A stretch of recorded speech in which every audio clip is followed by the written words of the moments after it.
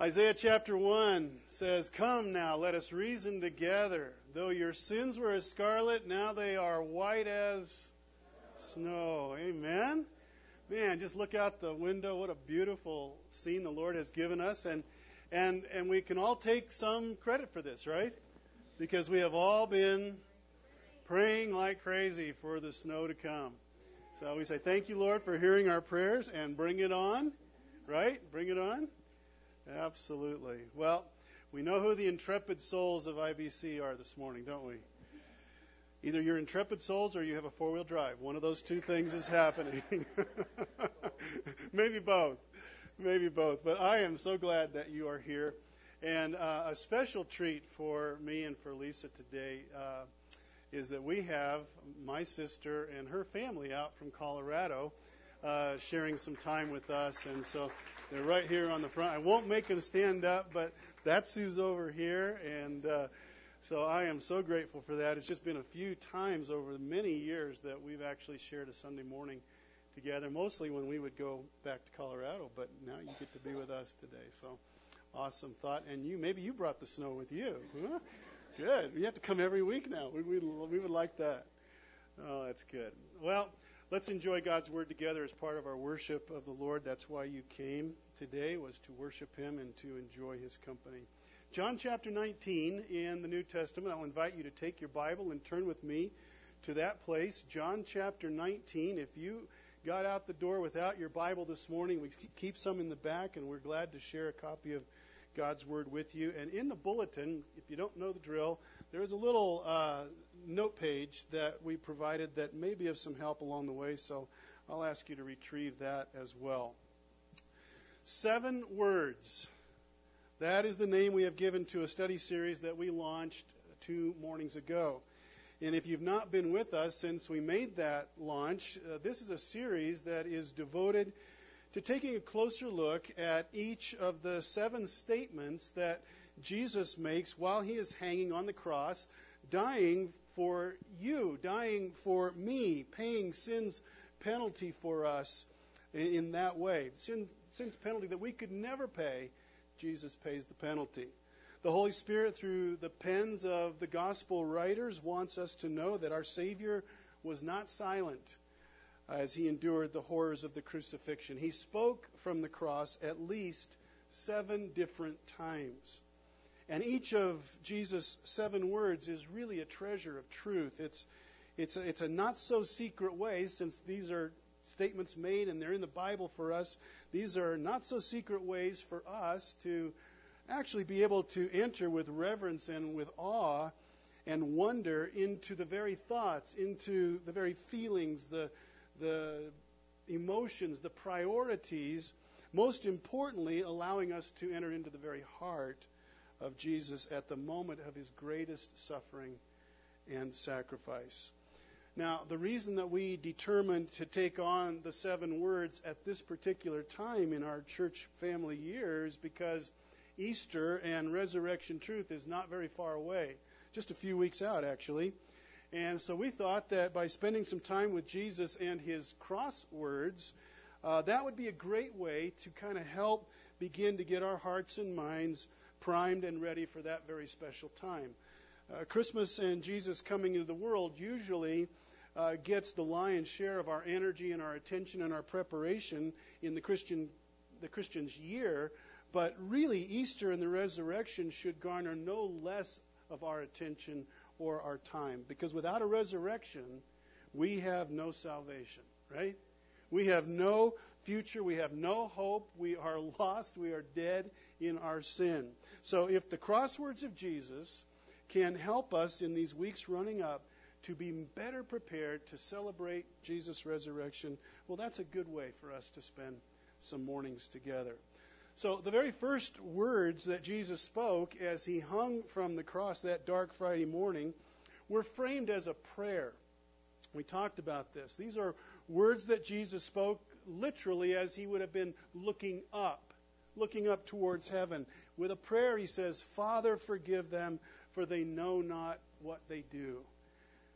These are words of forgiveness spoken to all those who were present and participating in Jesus' death that day, But actually, they are words that were spoken to the entire human race, and quite honestly, they were spoken to each one of us as well. And we explored that truth together. They let us know where Jesus was coming from. Even in the agony of his crucifixion, his heart was for those that he was dying for. He wasn't thinking about himself. He was thinking about you. He was thinking about me. Father, forgive them. In the second statement, which we looked at last time, Jesus shifted his gaze from looking up to looking to the side, into the eyes of a broken and repentant rebel who was hanging on a cross next to him. And to that desperate man who knew that he was hours away from dying. And he looks to Jesus and he says, remember me when you come into your kingdom. He realized that Jesus was more than a man. He realized that Jesus was the Messiah, his only hope. And so he says, remember me when you come into your kingdom. And Jesus, with his second words from the cross, utters these remarkable words. Truly I say to you, today you will be with me where? In paradise. You're going to be with me forever in heaven. Together. Luke 23:43. So those were words of salvation that Jesus spoke. They remind us of the fact that it is never too late to accept the gift of eternal life. Even in the 11th hour and 59th minute, one can ask Jesus to come into one's life and bring forgiveness of sin. And no one, regardless of the kind of life they have lived, because that guy was a rebel for sure. He was a revolutionary. We even called him a terrorist. No one is beyond the reach of God and the grace and love of Jesus. Amen? And this moment reminds us of that great truth. Well, today we come to this third crossword statement of Jesus found in John chapter 19. And as Jesus speaks this time, he is going to be looking down. He's looked up. He's now looked to the side. Now he's going to be looking down. He's going to focus his eyes through the blinding pain, the agony of his suffering, into familiar faces. In particular, he's going to look into the face of his mother and into the face of one of his closest disciples, a man named John. These will be words of love and care, and we read them in verses 26 and 27 of chapter 19.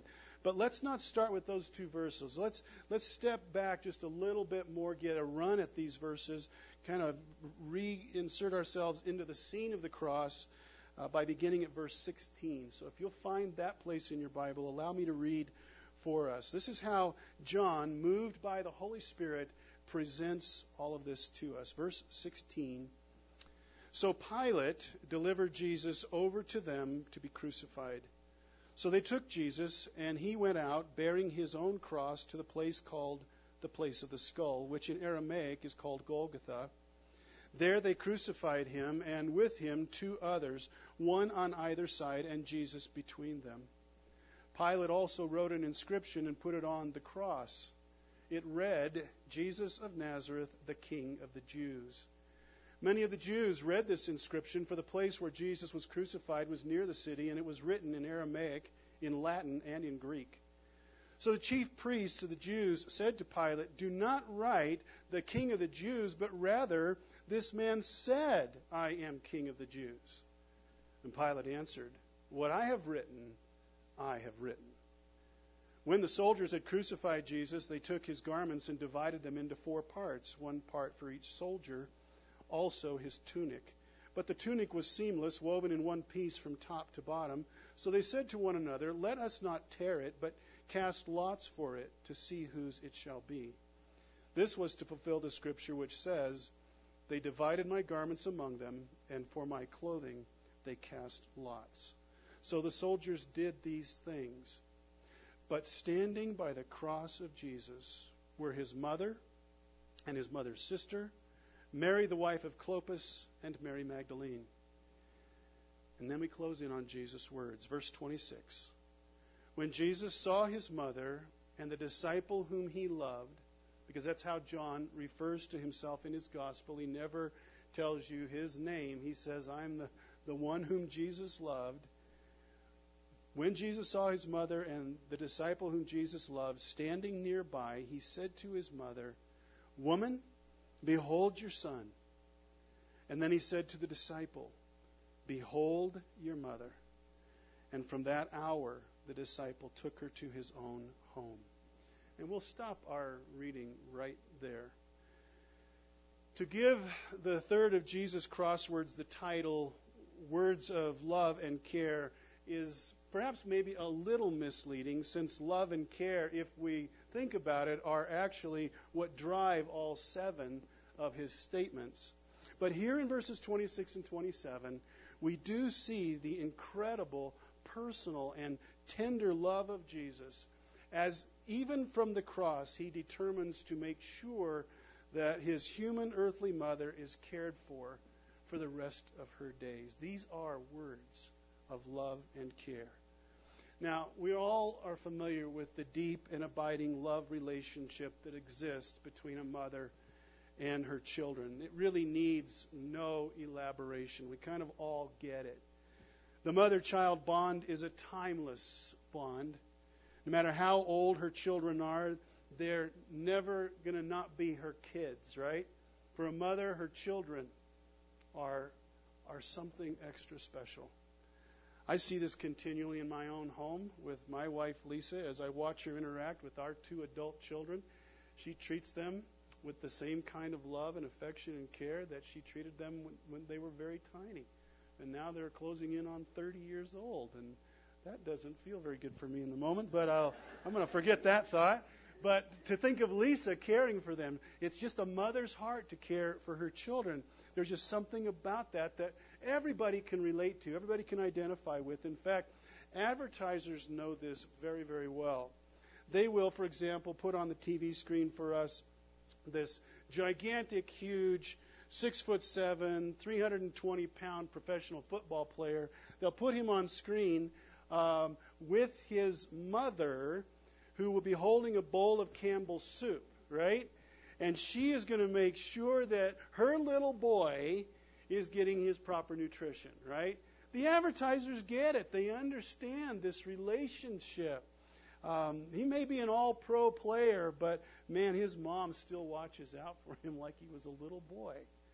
And how often when a camera goes down into a crowd or goes down onto the sidelines of a game, do you see someone who knows the camera's on them? What is it that they almost just blurt out without even trying or thinking? What do they say? "Hi, Mom!" Right? I mean, of all the things they could say, that's what they say because of the relationship between a mother and her child. There's just something special about that. And it has been so for really all of human history. Constant subject of poems and songs and stories. It's one of the most easily observed and yet maybe one of the hardest relationships to fully understand. But it's there. At the core is this thing called love of a mother for her child. And bound up with all of that are other things such as provision and protection, affection, sympathy, support, compassion, comfort, devotion, tears, cheers, sacrifice, and on and on and on. We find all these words to kind of bring together to explain this relationship, but all of it flowing out of a deep and enduring love. For me, one of the most vivid memories of the mother-son relationship in particular came to me while I was in my high school days. The Vietnam War was still going on at that time, which definitely dates me. But I was about to turn 18 years old, and that meant that I had to register for the draft. And quite by accident, within days of having to go down to the draft office and register, I just by chance happened to walk in on my mom and dad on a Saturday afternoon, they were watching a documentary on television about the Vietnam War. Now, probably not many of you can recall a TV program that you saw 40 years ago. But given the circumstances in my life at that moment, I remembered this program and a particular moment in this program.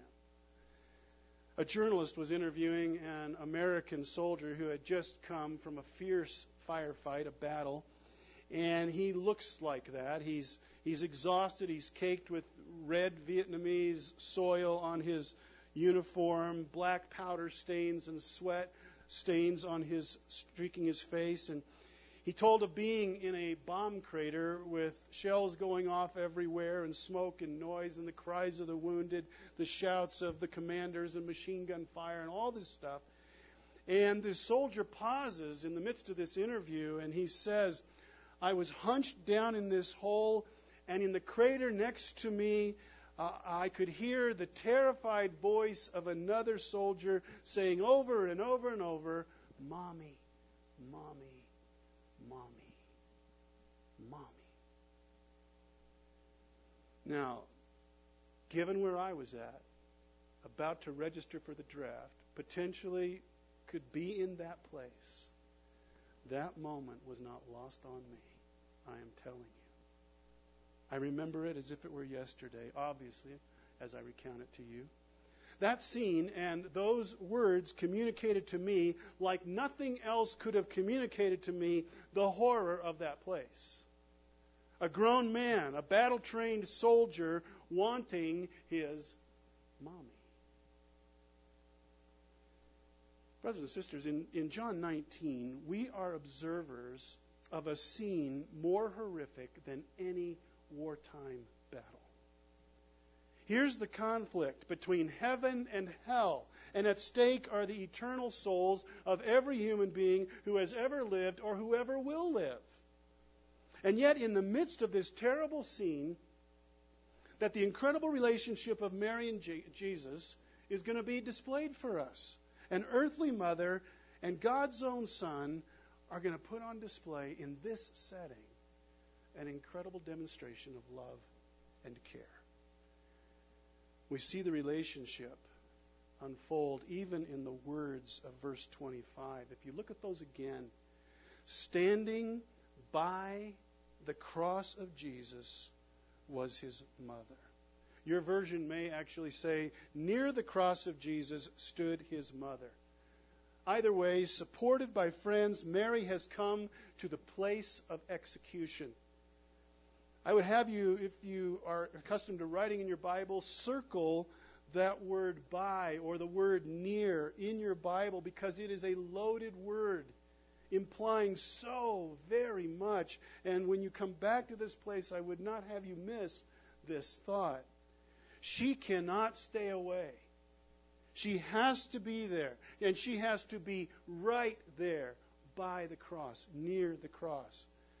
Tell me, is it even possible for us to fathom what is going on in Mary's heart as she looks upon Jesus? Only another mom, perhaps, can enter into her anguish, but even then I'm not real sure about that. Well, Mary is older now.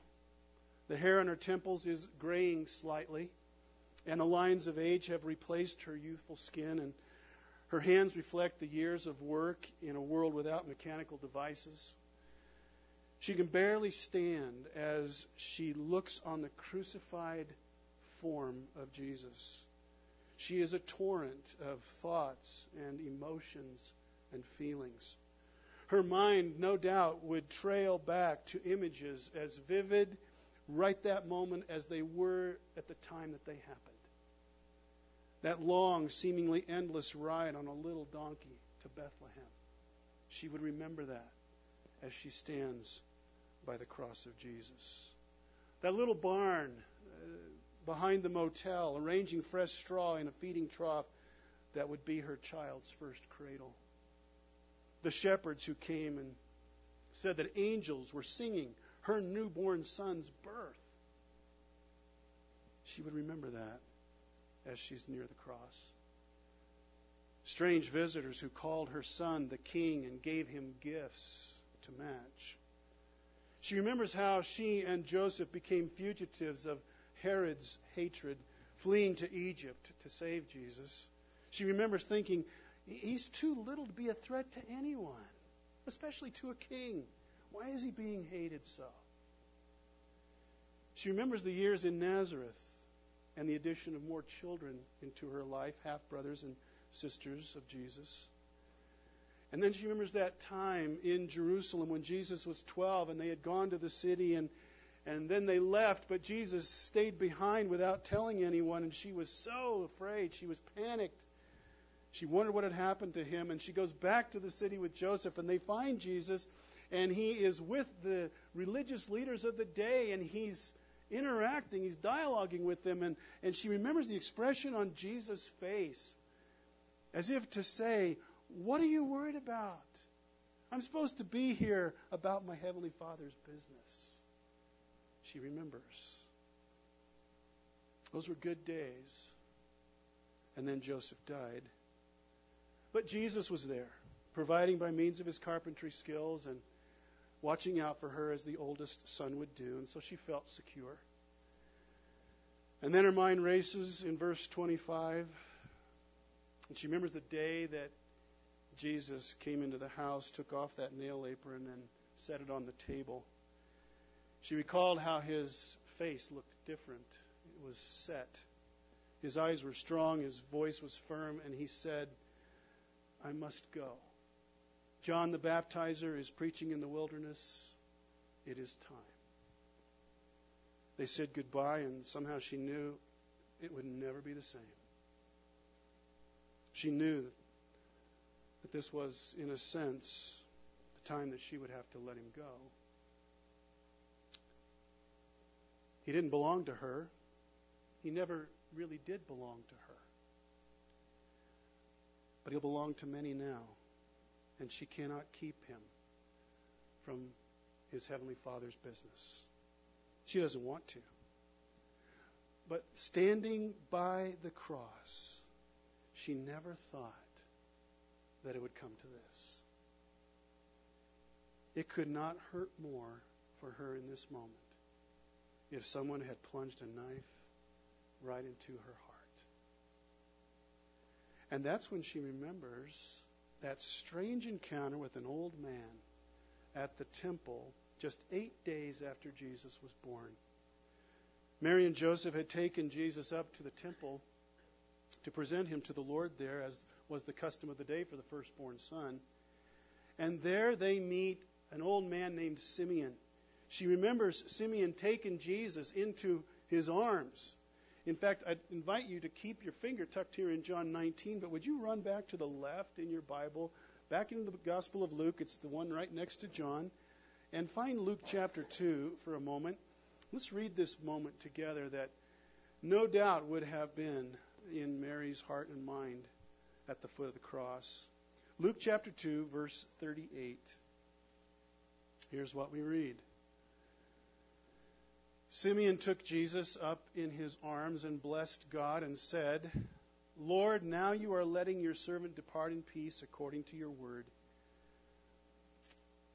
For my eyes have seen your salvation, that you prepared in the presence of all peoples, a light for revelation for the Gentiles and for glory to your people Israel. And his father and his mother marveled at what was said about him. And Simeon blessed them and said to Mary his mother, Behold, this child is appointed for the fall and rising of many in Israel, and for a sign that is opposed, and a sword will pierce through your own soul also, so that thoughts from many hearts may be revealed. We'll stop there. And a sword will pierce through your own soul also. Standing by the cross. She now knows what Simeon meant. This was the fulfillment of his prophetic word, for indeed the sword is being pushed through her heart from point to hilt. Through her tears, she looks upon Jesus. She was the first to plant a kiss on that forehead that is now encircled with thorns. And she was the one who guided those feet to take their very first steps, which are now nailed to a cross. And she washed countless times little hands dirty from play, now pierced and bleeding. She was the one who gave him a drink whenever he said, I'm thirsty. But she cannot help him now. How does she bear up? How does she stand? Her heart is being torn to pieces.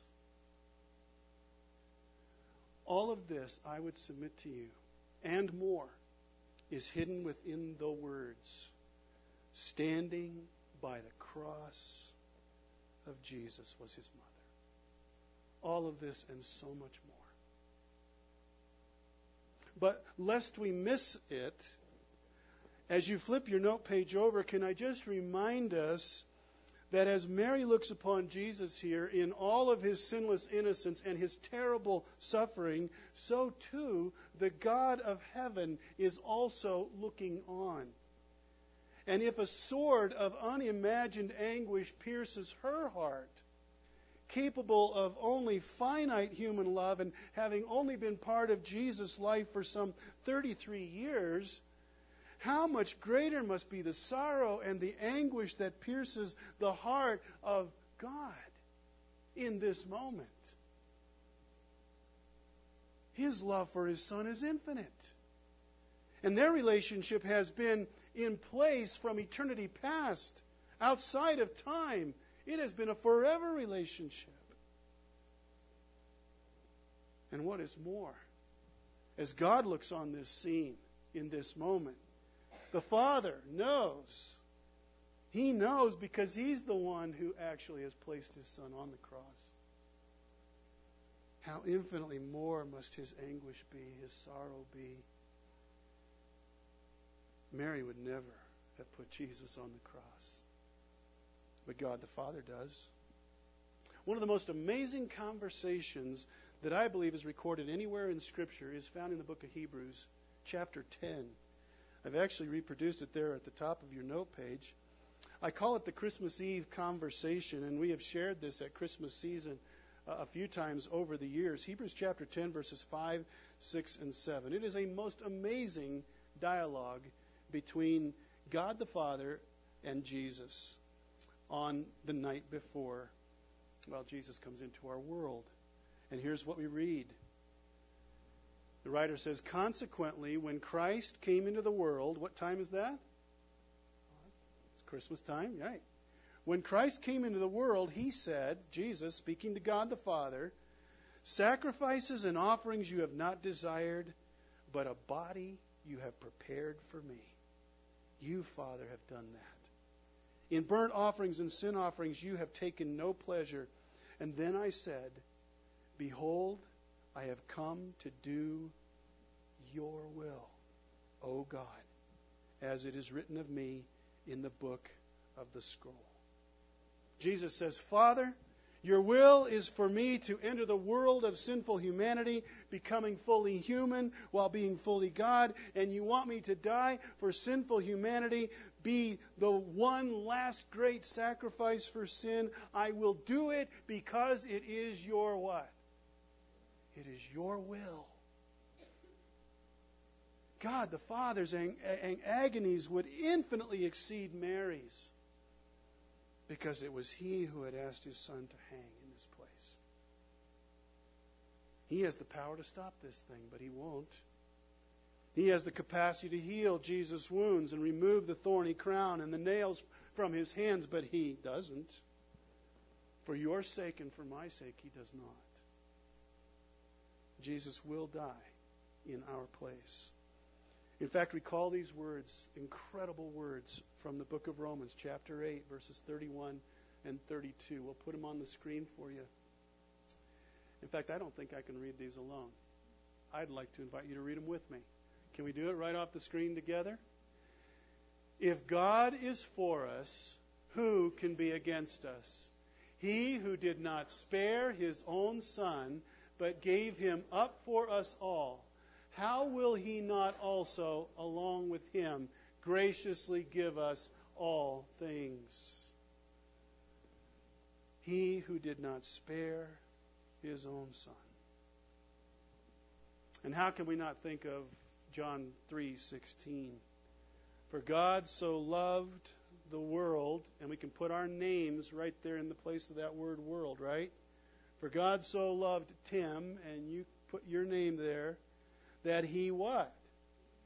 He gave his only Son. So great was his love. Whoever believes in him will not perish but have eternal life. One of the greatest verses ever. Yes, God gave His Son for us, but surely not without incomprehensible sorrow, not without tears.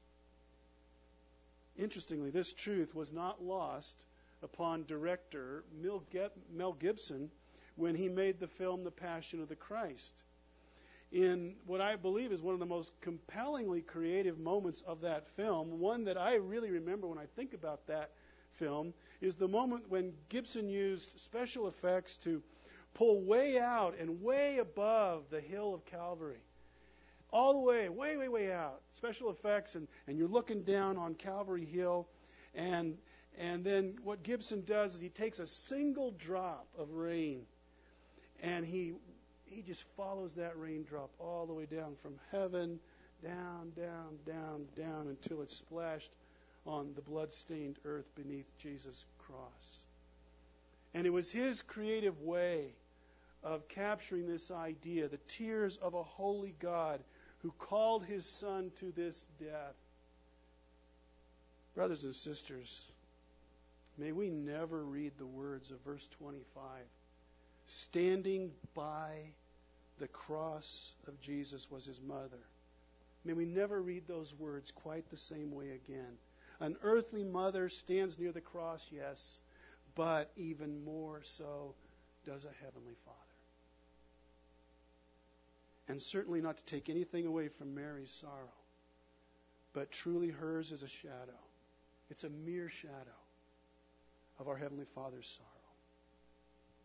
A sorrow that He gladly bears because He loves us so. Amen? Amen. And all of that is going on, and that's when Jesus speaks these words, the third time. Words of loving care from this most unlikely of locations. Through the pain of His own agony, He looks down upon the emotionally shattered form of His mother. He sees as well the other faithful women who are His followers, and He sees His beloved disciple John there as well, and He says, "Woman, behold your son." And to the disciple John, "Behold your mother." You know how in the movies the camera can zoom in on a scene that has lots of characters in it, and can zoom in so that the background just kind of fades away and all the other characters fade away, and you're just focusing in on a very select group. Well, as Jesus speaks these words, that's kind of how I feel like this moment goes. He focuses on Mary and on John, and it's kind of like that. Everything else just sort of fades out of view. And for a fleeting moment, on the hill of Calvary, there are just three people: Jesus, Mary, and John.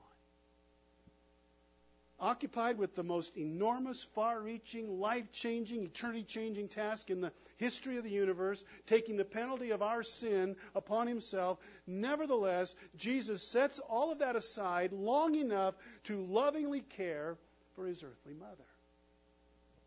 It's an incredible window into the heart of our God.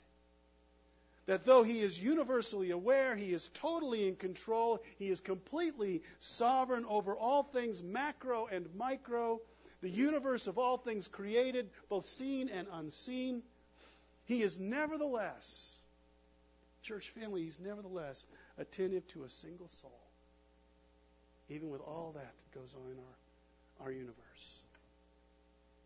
You and I are known to our God individually, by name, right down to the number of days that we will live on this earth, right down to the number of hairs that are on our heads. The Scriptures tell us, we are not just nameless, faceless members of the mass.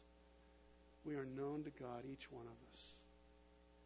And in this moment, in this scene, with all that is going on in Jesus' life, He is aware of this one woman. Notice what Jesus does. Looking down at Mary, He says, "Woman, behold your son." Maybe your translation says, "Dear woman." here is your son. And as he says this, he starts by looking at Mary, and then his head tilts slightly and his focus shifts over to John. Be sure that you mark that fact as you read these words. He's not referring to himself. He's not asking Mary to look at him. He's not saying, Mary, look at me, your son. He says, dear woman, and then he focuses on John, and he says, dear woman, here is your son. And then looking at John, he says, and you, behold, here is your mother. That's what happens in this moment. What is Jesus doing? What he's doing, I would submit to you, is he's making sure that Mary knows that on an earthly, physical, and material level, she is going to be well taken care of by John. After he's gone, she's going to be well cared for. Apparently, Joseph has been dead for some time, but Jesus has made sure that Mary has always been provided for, and that is not going to stop. Although Mary had other children, Jesus makes certain for the rest of her days, there will be someone there for her, caring for her as he would have cared for her. And who better to do that than John, the one who maybe more than any of the other disciples understood the kind of love that Jesus loves with. John will love Mary like she was his own mother. And Jesus knows this, or he would never have asked him to do this. And so even in this unlikely moment, Jesus is fulfilling a sacred obligation. He's living out the fifth commandment, I would submit to us. Exodus chapter 20, verse 12. God's words engraved on stone tablets in the Old Testament. The fifth commandment, how does it go? Honor your father and your mother. Jesus is doing that. He is caring for his mother in this moment. In fact, the Holy Spirit repeats this commandment in the New Testament, so we know that it's a timeless command. Ephesians chapter 6, verses 1 to 3. Children, obey your parents in the Lord, for this is right. Honor your father and your mother. It's the first command with a promise, that it may go well with you and that you may live long in the land. It's a command we never outgrow, right, church? We never outgrow this commandment. And here Jesus beautifully models that. Even while securing our eternal future, our salvation, Jesus is looking out for Mary's earthly future. It is a window into the heart of our God.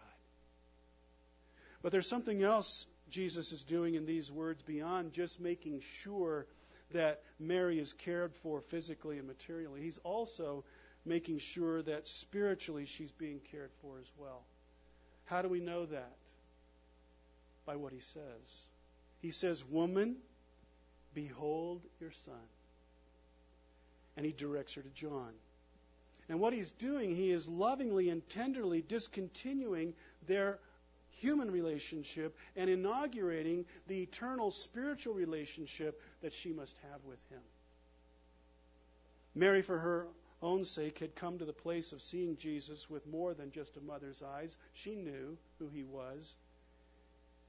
But even in this word woman, Jesus is sending a message. Jesus doesn't call Mary his mother. Even though if there was ever a time when we would expect that to have happened, it would have been right here, right? Right here. But he doesn't do that. He calls her woman. In essence, asking her not to look at him as her son, but rather as her Savior. And that is how she needed to see him. It's even as the Apostle Paul will say to the Corinthian church, from now on, therefore, we regard no one according to the flesh. For even though we once regarded Christ according to the flesh, we regard him thus no longer. We no longer see Jesus like we did one time when our understanding was so physical and earthbound. Our understanding of him has changed. In fact, had Jesus the opportunity, had he perhaps had the strength, he might have uttered a fuller statement to his mother in this moment, saying, woman, John can play the role of earthly son and provider for you now, but I am more than that to you. I am God incarnate. I am the sacrifice for your sin, Mary. Yours and all the others who will believe in me, and I need to be more than a son to you. I need to be a Savior to you, a Lord to you.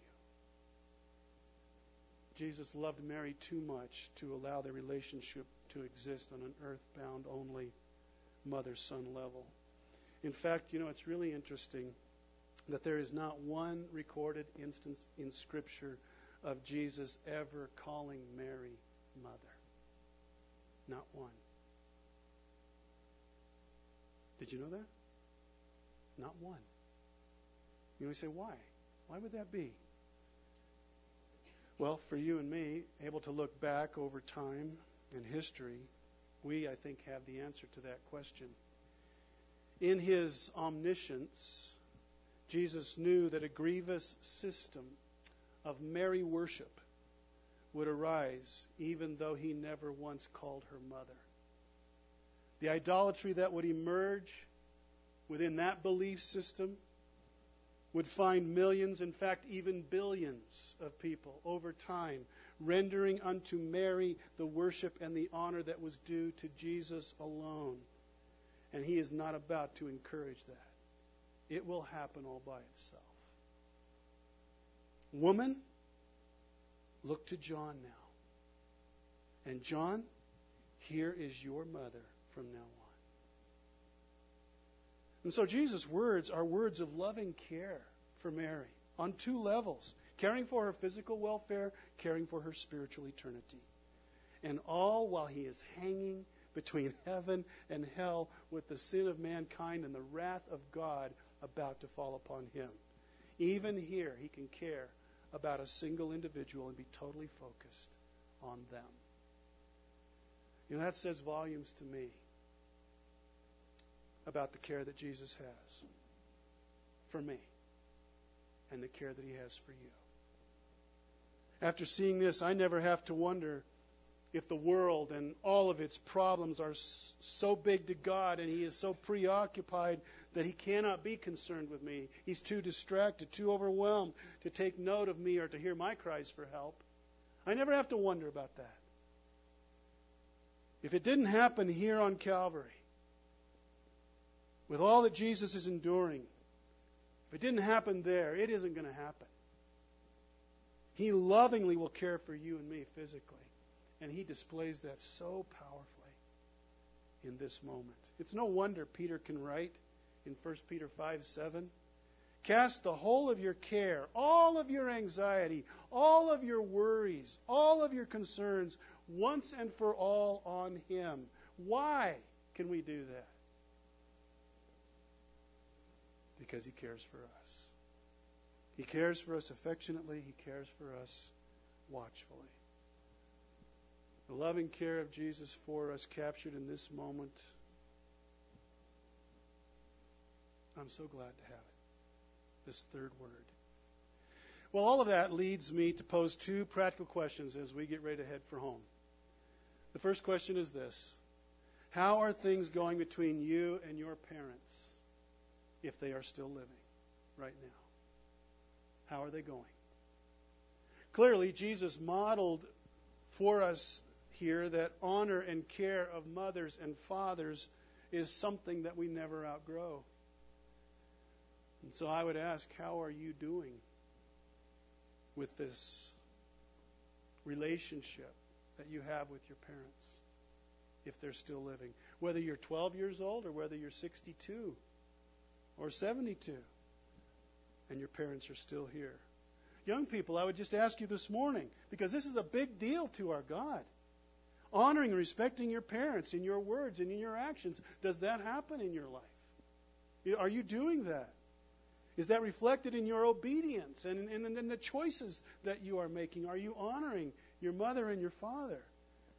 Is it expressed in the form of gratitude and thankfulness and appreciation? And what does that look like? Because I would have you to know it is really, really hard for a mom and dad to parent well today. Parents, would you agree with that? It is really hard. And so gratitude and obedience, those are ways that you demonstrate your respect, and in that way you are reflecting the person of Jesus in this moment that he's on the cross caring for his mother. How are you doing?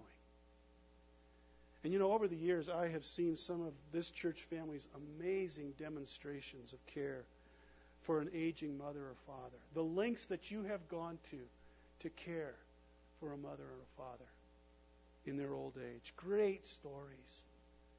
Wonderful examples of adult children who understand God's command to honor parents is always in force. It never ends.